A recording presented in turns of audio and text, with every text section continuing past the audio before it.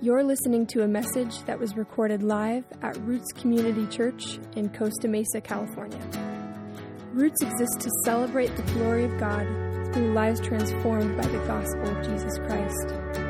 For more information about our community, visit us at rootschurch.net.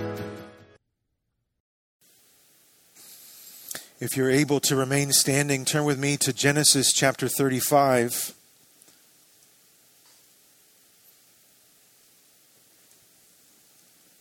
We'll just be reading the first 15 verses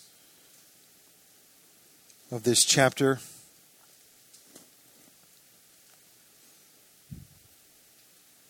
This is God's word to us this morning. And God said to Jacob, "Arise, go up to Bethel and dwell there. Make an altar there to the God who appeared to you when you fled from your brother Esau." So Jacob said to his household and all who were with him, "Put away the foreign gods that are among you and purify yourselves and change your garments. Then let us arise," verse 3, "and go up to Bethel so that I may make there an altar to God, to the God who answers me in the day of my distress and has been with me wherever I have gone."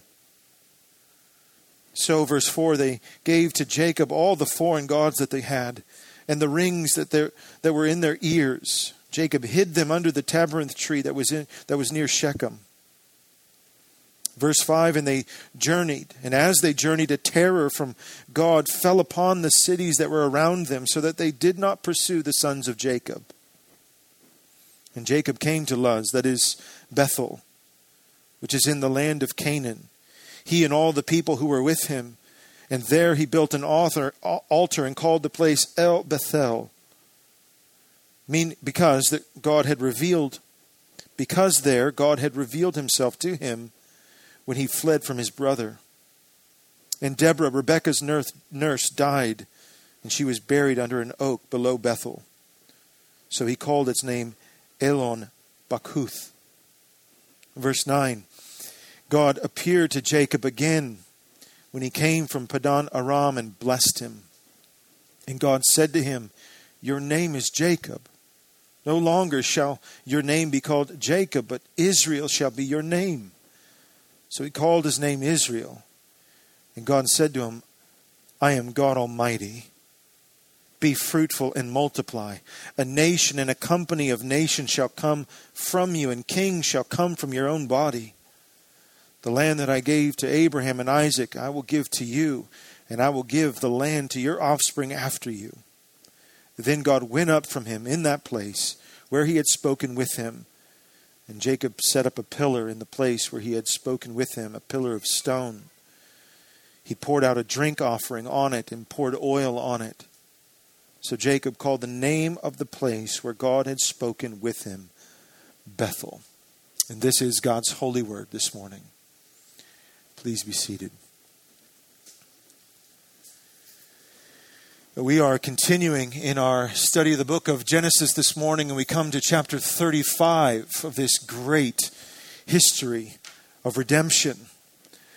Last week, as you'll remember, we made our way through the deep darkness that was chapter 34.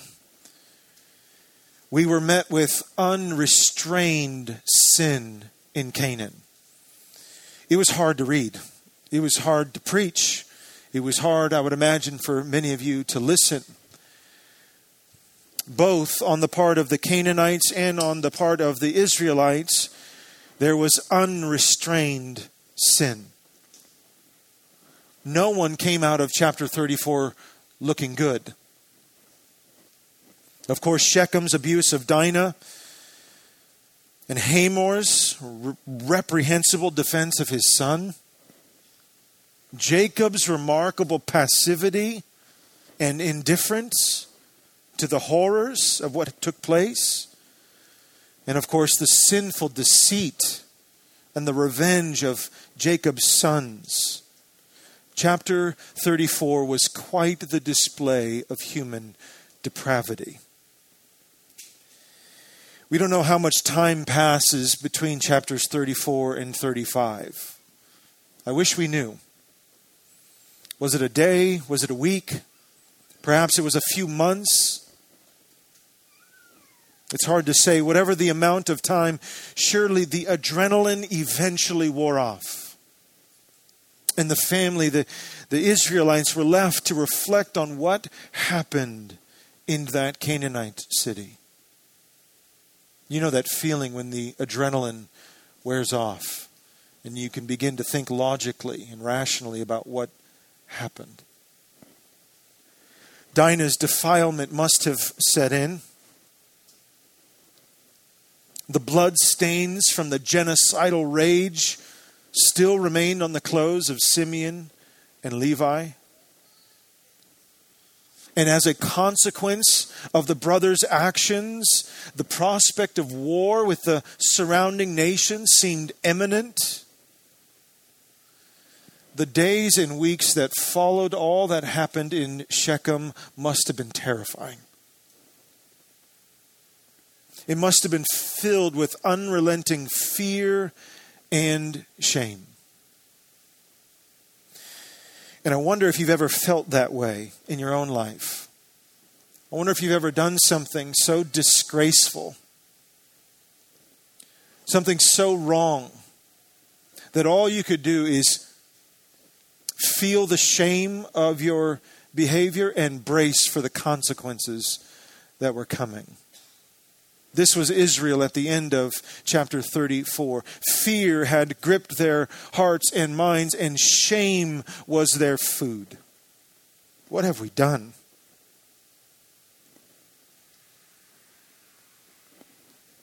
And yet, a beam of light pierces the darkness that covered Canaan. I praise God that chapter 34 is not the only chapter in the Bible. A beam of light pierces the darkness that covered Canaan. God is still there. He has not abandoned his promises, and therefore he has not abandoned his people despite their weakness, despite their rebellion. Where there was no divine speech and no mention of God at all in chapter 34, in chapter 35, we find the exact opposite. Chapter 35 is full of divine speech, and God is mentioned 11 times in just 15 verses. Where there was no mention of God in 34, God is all over the place in chapter 35. In fact, God's most famous name, El Shaddai, God Almighty, is mentioned here in chapter 35. So then if the absence of God in chapter 34 brings about darkness and chaos, then the presence of God in chapter 35 brings about light and life.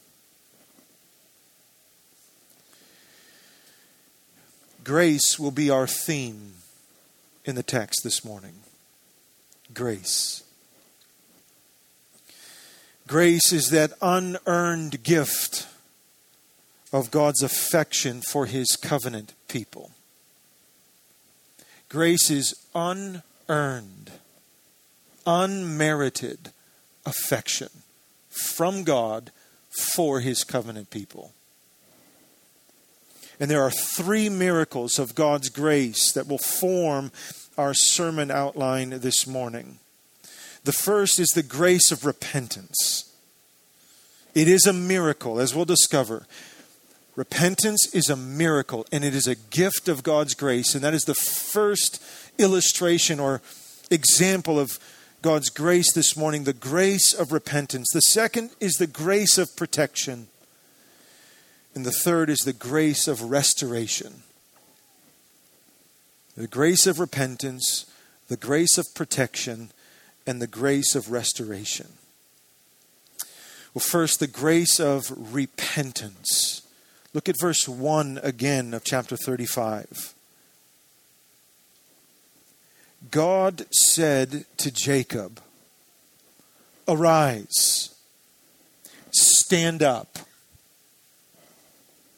go up to Bethel and dwell there. Make an altar there to the God who appeared to you when you fled from your brother Esau." In short, verse 1 is a call to repent. We've talked about this at length from this pulpit. Repentance is not just the feelings of shame or guilt that you get when you do something wrong. Repentance is a change of mind that leads to a change of attitude that leads to a change of direction. You change your mind about what you're doing, and you change your whole attitude in life about what you're doing, and your direction follows. Verse 1 of chapter 35 is a call to Jacob and all of Israel to repent. But notice with me who initiates the repentance that is desperately needed. Jacob doesn't wake up and go, I need to repent. I've been doing really, really bad things in Shechem. I've been passive as a father. I've been passive as a leader. My sons have committed genocide. My daughter has been defiled. We need to repent. No, notice who initiates the repentance. It's God. God said to Jacob. God breaks in. So the very first thing I want us to understand is that true repentance, don't tune out, true repentance is always initiated by God Himself. True repentance is a work of the Holy Spirit to convict His people of sin and a call to turn from that rebellion and return to the Lord. That is a work of the Holy Spirit, and it is a miracle. Human flesh cannot bring about true repentance. We can work up remorse. We can work up shame, even penance. I need to pay for what I've done. And that is not repentance. That is a religious form of bondage.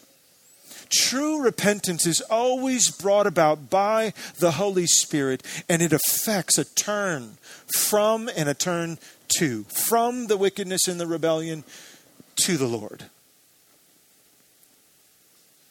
At its very core, repentance is a gift from God. I loathe entirely those signs outside of baseball fields with flames going into repent or burn, as if repentance is a curse word, and we get this thought, this feeling, this emotion that comes over us when we see repent as if it's a bad thing. Repentance is one of the greatest gifts of God. And it is a gift. It's a gift. The Apostle Paul in 2 Timothy chapter 2, verse 25 is instructing a young pastor. And he's saying to this young pastor, don't correct your opponents with gentleness, because God may perhaps grant them repentance leading to a knowledge of the truth. God grants repentance. Repentance is not earned. It is not worked for. It is a gift of God.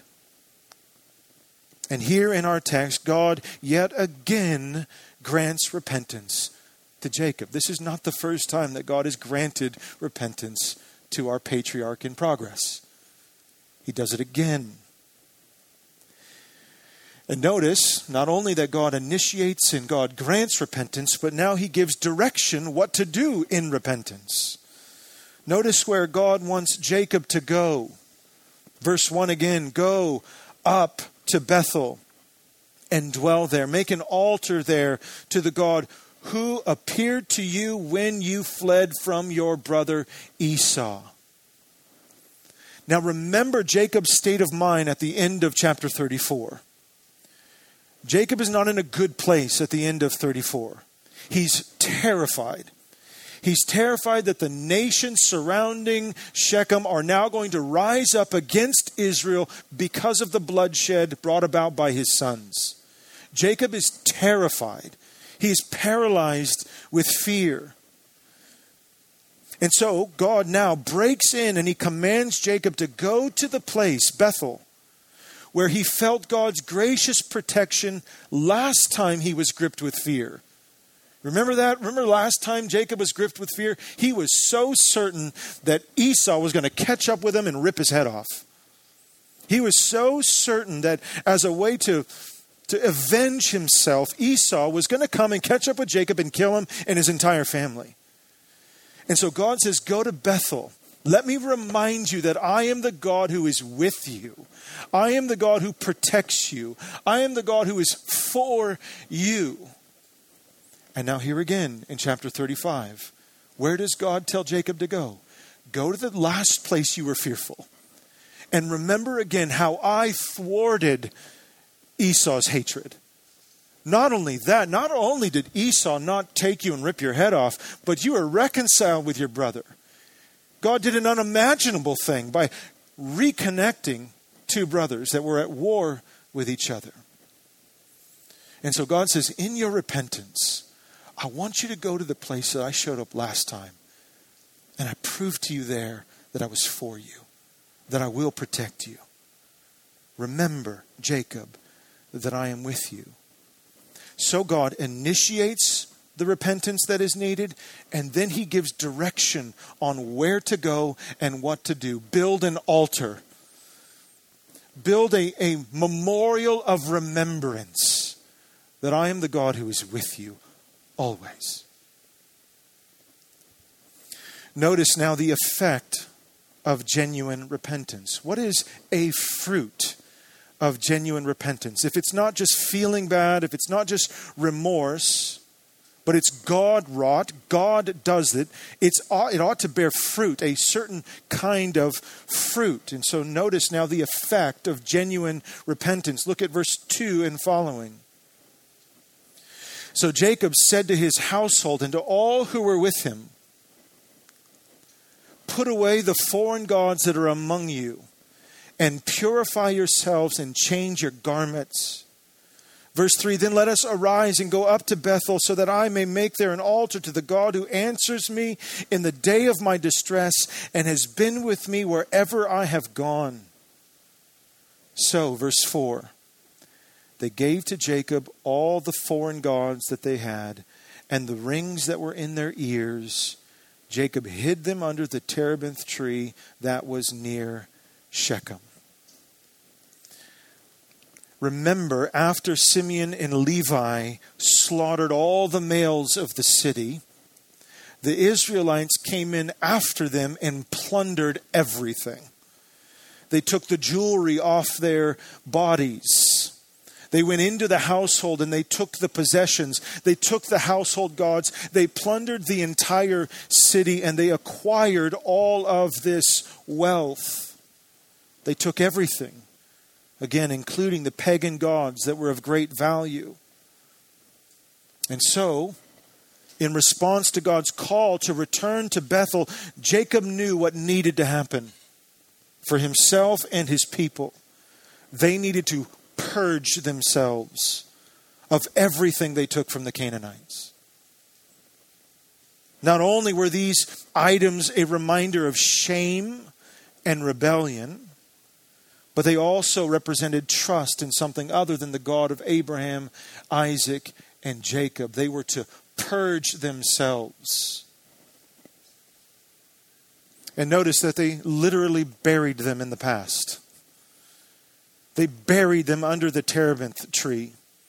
As one author remarks, he says, quote, the hiding of the foreign gods and the rings under the oak of Shechem was a symbolic burial of the past, leaving behind the family's defilement.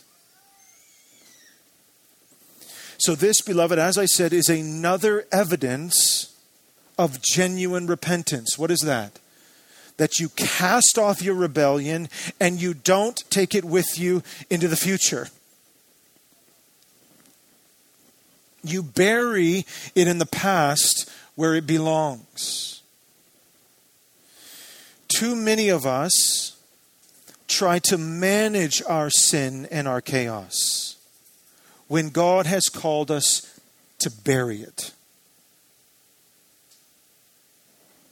We tend to categorize our sin, organize our sin, try to tame our sin, try to manage it when God calls us to leave it behind and bury it. Not to dig it up again, but to leave it in Shechem. Leave it behind.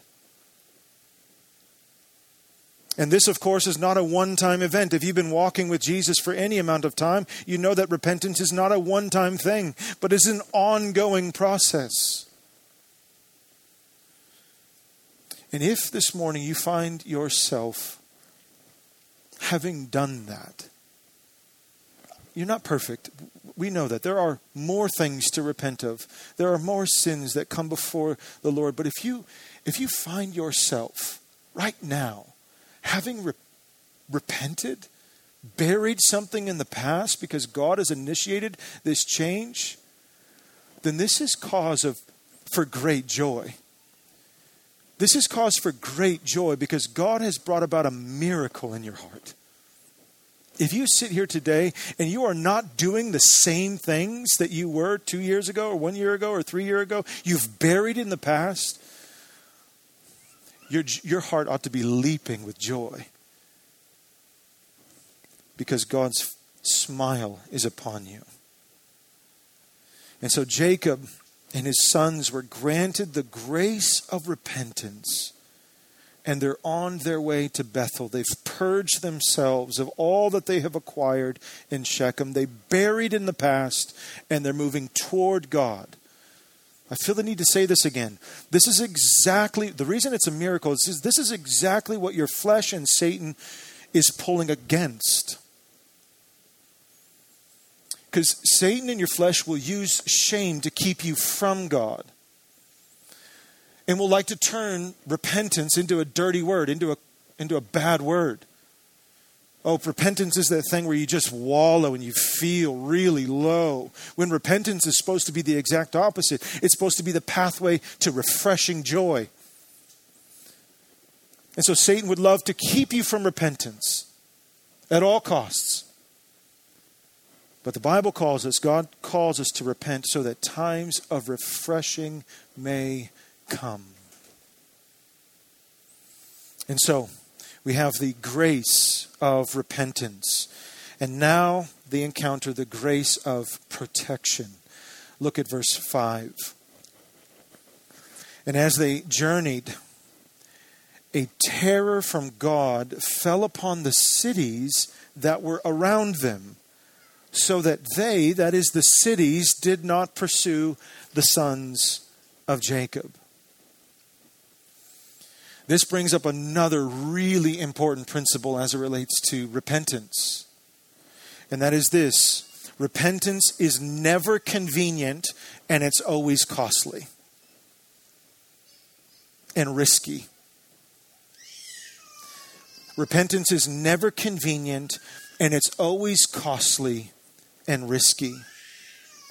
The Israelites just buried a fortune of gold and silver back in Shechem.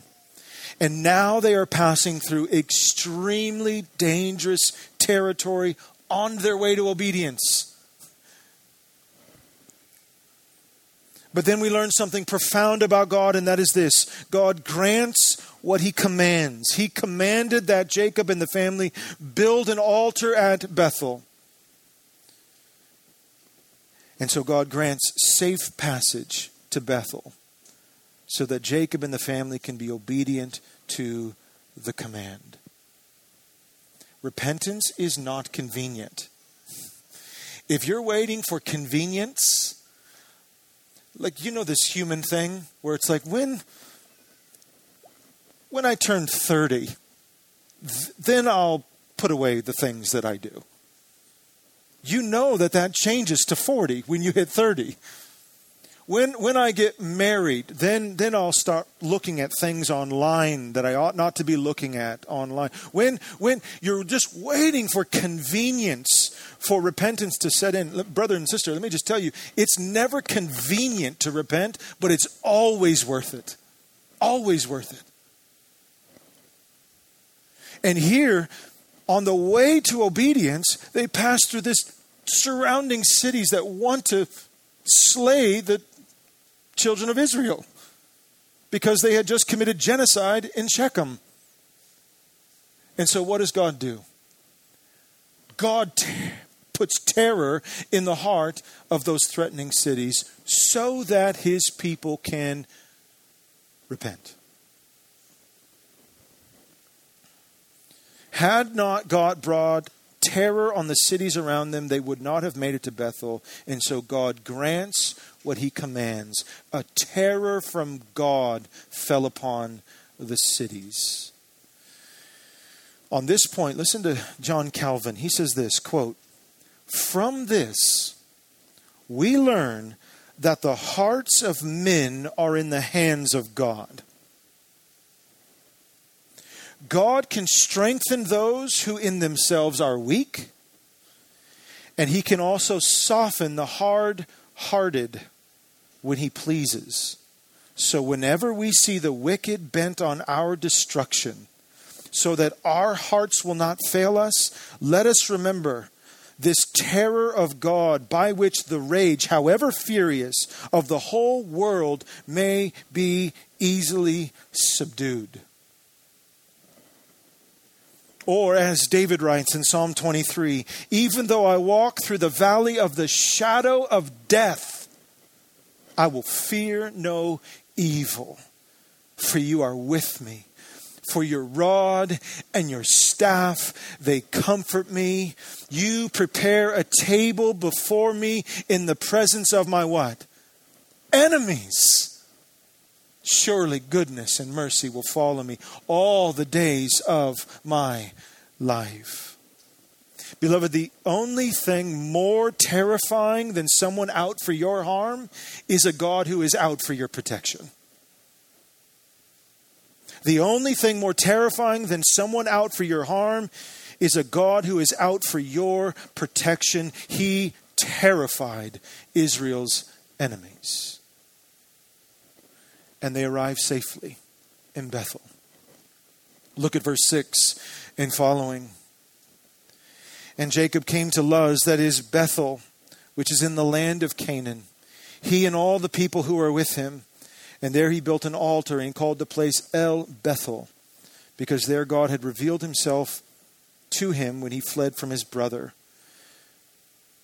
Verse 8, "And Deborah, Rebekah's nurse, died, and she was buried under an oak below Bethel. So he called its name Elon Bakuth." So not only did they arrive safely in Bethel, but with the death of Deborah, that is Jacob's mother's nurse, Moses records the turning of a generational page. That's the reason why this death is recorded. It is a turning of a generational page. Deborah lived 180 years, and she died in Bethel. That is to say, God has been faithful to Rebekah and Isaac's generation, and he will be faithful to the next. And so God has granted the grace of repentance, and he has granted now the grace of protection. And now, our third movement in the text, God will grant the grace of restoration. The grace of restoration. Look at verse 9 and following. "God appeared to Jacob again when he came from Padan Aram and blessed him. And God said to him, 'Your name is Jacob. No longer shall your name be called Jacob, but Israel shall be your name.' So he called his name Israel." Now, if you've been with us in this series through Genesis for really any amount of time, this probably feels like deja vu. We've heard this from God before. God has already renamed Jacob. Remember, after God dislocated Jacob's hip back in chapter 32, Jacob stood there weakened by God's strength before God, and God says, "Your name shall no longer be called Jacob, but Israel." God has already renamed Jacob. But here in chapter 35, God repeats himself and he reaffirms the new name, and the question is why? Why does God reaffirm the new name for Jacob? Because listen, in Shechem, Jacob forgot who he was. In Shechem, Jacob forgot who he was. And so God brings Jacob out of Shechem and into Bethel, the house of God to remind him of who he is. I forget who said this, but sin or rebellion at its core is spiritual amnesia. In those moments when you lay hold of the things that you know you ought not to lay hold of, you are having temporary spiritual amnesia. You are forgetting who you are. Jacob forgot who he was in Shechem. And so God takes Jacob out of Shechem and he brings him back to a familiar place, the house of God at Bethel, to remind Jacob of who he is. You are not Jacob, you are Israel. Theologian Henry Nouwen famously penned this. I think it is in The Living Reminder, his book called The Living Reminder. It says this, quote, one of the greatest tragedies of our Christian life is that we keep forgetting who we are. We keep forgetting who we are. So then, central to the grace of repentance is the grace of remembrance. This is why we come on the first day of the week all of the time here. In part for the grace of remembrance. This is called the table of remembrance, where we remember the body of Christ broken and the blood of Christ shed for you. And we come with trembling hands again and we remember that God is for us. We remember our name. We were not this anymore. We are not this anymore. We are this. Oh yeah, God, I'm so sorry. I forgot who I was. I repent. And so God is saying to Jacob, Jacob, you forgot who you were. You forgot that you are mine, that you are Israel, that you are God's chosen people, that you are not your own, and that you are not alone. And now I will remind you in Bethel of who you are. You are Israel. And so after Jacob's rebellion in Shechem, God restores Jacob by reminding him of who he is. But listen, God doesn't only remind Jacob of who Jacob is, but God also reminds Jacob of who God is. Notice what God says in verse 11.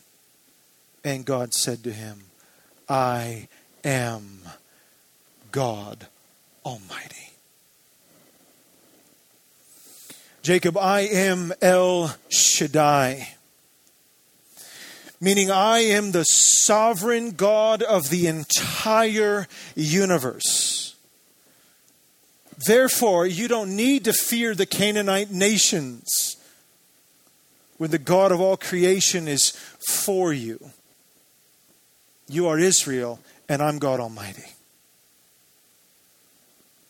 Yes, beloved, it is vital that we remember who we are in Christ, but we can only remember who we are in light of who God is. This is how we remind ourselves of who we are, by reminding ourselves of who God is. Satan's lie in Genesis 3 was that you could be like God. You can have wisdom, and you can have power, and you can have joy, and you can have pleasure apart from God. That's Satan's lie then, and that's Satan's lie now. To reverse that is a sight of God that says, no, I'm not God. I cannot be like God. I cannot have wisdom and power and strength and pleasure and joy apart from God. In fact, I need God. So for us to properly understand who we are, we have to have proper sight on who God is. Now look at verse 13 to the end. Then God went up from him in the place where he had spoken with him. Notice that phrase, went up from him. If God went up, logically concludes that God went down. He went down to Jacob. He went down to Bethel. He went down to the Israelites. He condescended himself. He brought himself near. This is what God does. He comes near. So God went up from him in that place where he had spoken with him, and Jacob set up a pillar in the place where he had spoken with him, a pillar of stone. And he poured out a drink offering on it and poured oil on it. So Jacob called the name of that place where God had spoken with him, Bethel, the house of God. So unrelenting fear and shame after all that happened in Shechem is now met with unrelenting grace, the grace of repentance, and the grace of restoration. The question as we close is, what about you this morning? What about you this morning?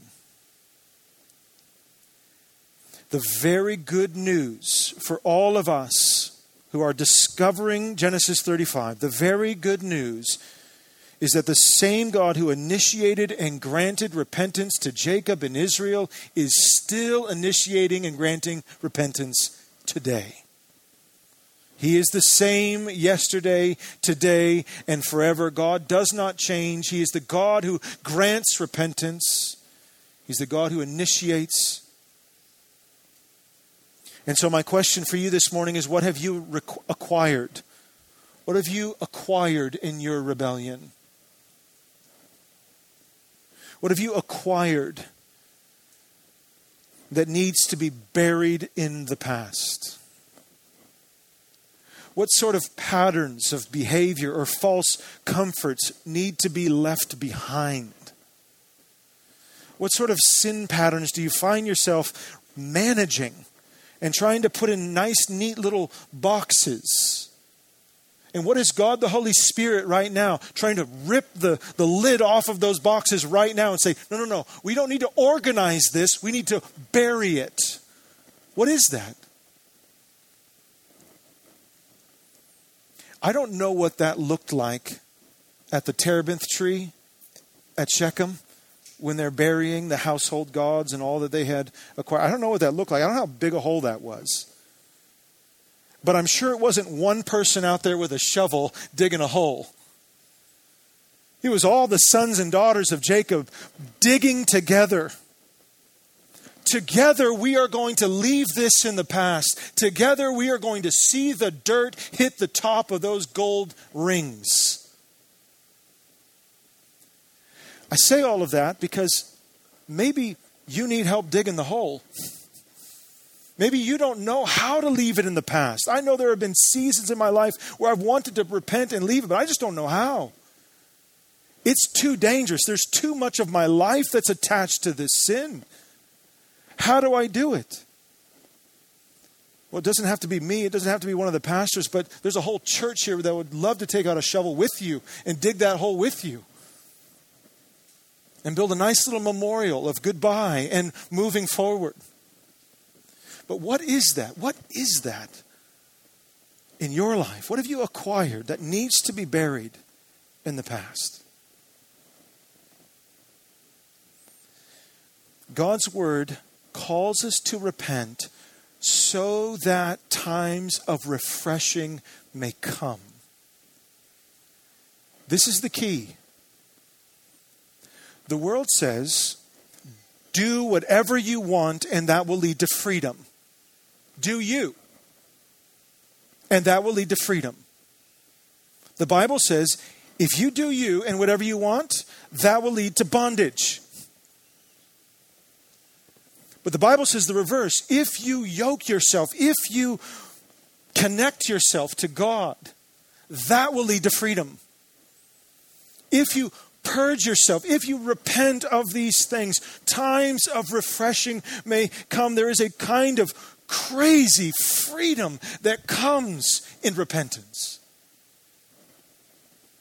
To move from Shechem, the house of shame, to the house of God at Bethel. Do you want that? If you do, you're a walking miracle. And it's His goodness that leads us to repentance, isn't it? He's so good. He's so near. And you might say again this morning, but repentance is too costly. It's too costly. This move is too scary. And God's word to you this morning is this: God will grant what He commands. He will keep you safe on your path toward obedience. He will keep you safe. God Almighty is with you. El Shaddai is with you. And He's not only with you, but He's for you. And He can terrorize your enemies. Finally, as we close, remember what Jacob told his people to do after, or rather before they left to Bethel. Remember? It's kind of a weird thing. Right? Get rid of all of the stuff, but then he says, change your clothes. Did you catch that? Look at verse 2 again. And Jacob said to his household and to all who are with him, put away the foreign gods that are among you and purify yourselves and change your garments. Change your garments. Well, certainly Simeon and Levi need to change their garments. They're blood-stained from all of the brutal bloodshed that they did in Shechem. But this is to all of them. Change your garments. Well, this was a Jewish custom which finds its origin in the changed garments of Adam and Eve. Remember when God changed their garments? Remember what they had covered themselves with. They covered their shame with fig leaves. They were ashamed at what they had done. They hid themselves and they covered their nakedness with fig leaves. But then God initiates, God pursues, God calls, and He brings what? New garments. A new covering. And He sacrifices animals and He uses the garments of those animals, the skins of those animals, to be a garment for His people. And so to reflect the inner change that had taken place in repentance, the Jews would change their clothes. These new clothes represent the new change in my heart. The new clothes are not going to change your heart any more than baptism will make you a Christian. But it is an external evidence of what had taken place inside. And so the change of clothes would communicate the change in their hearts. Both now, listen, both the garments given by God in the garden as well as the custom that followed existed to point to final garments, eternal garments, the garments of Christ, which would forever remove the stains from Shechem. As Isaiah prophesied in Isaiah 61 verse 10, I will greatly rejoice in the Lord. My soul shall exult in my God, for He has clothed me with the garments of salvation. He has covered me with the robe of righteousness. And so Paul picks up on this in the New Testament in Romans chapter 13, verse 14. Paul says, but put on the Lord Jesus Christ.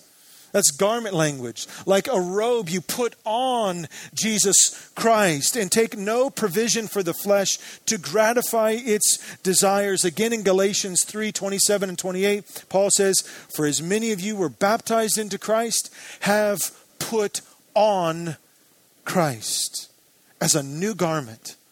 A garment that not only covers the shame of Shechem, but removes the shame of Shechem forever. And so may the Lord keep granting His people the grace of repentance.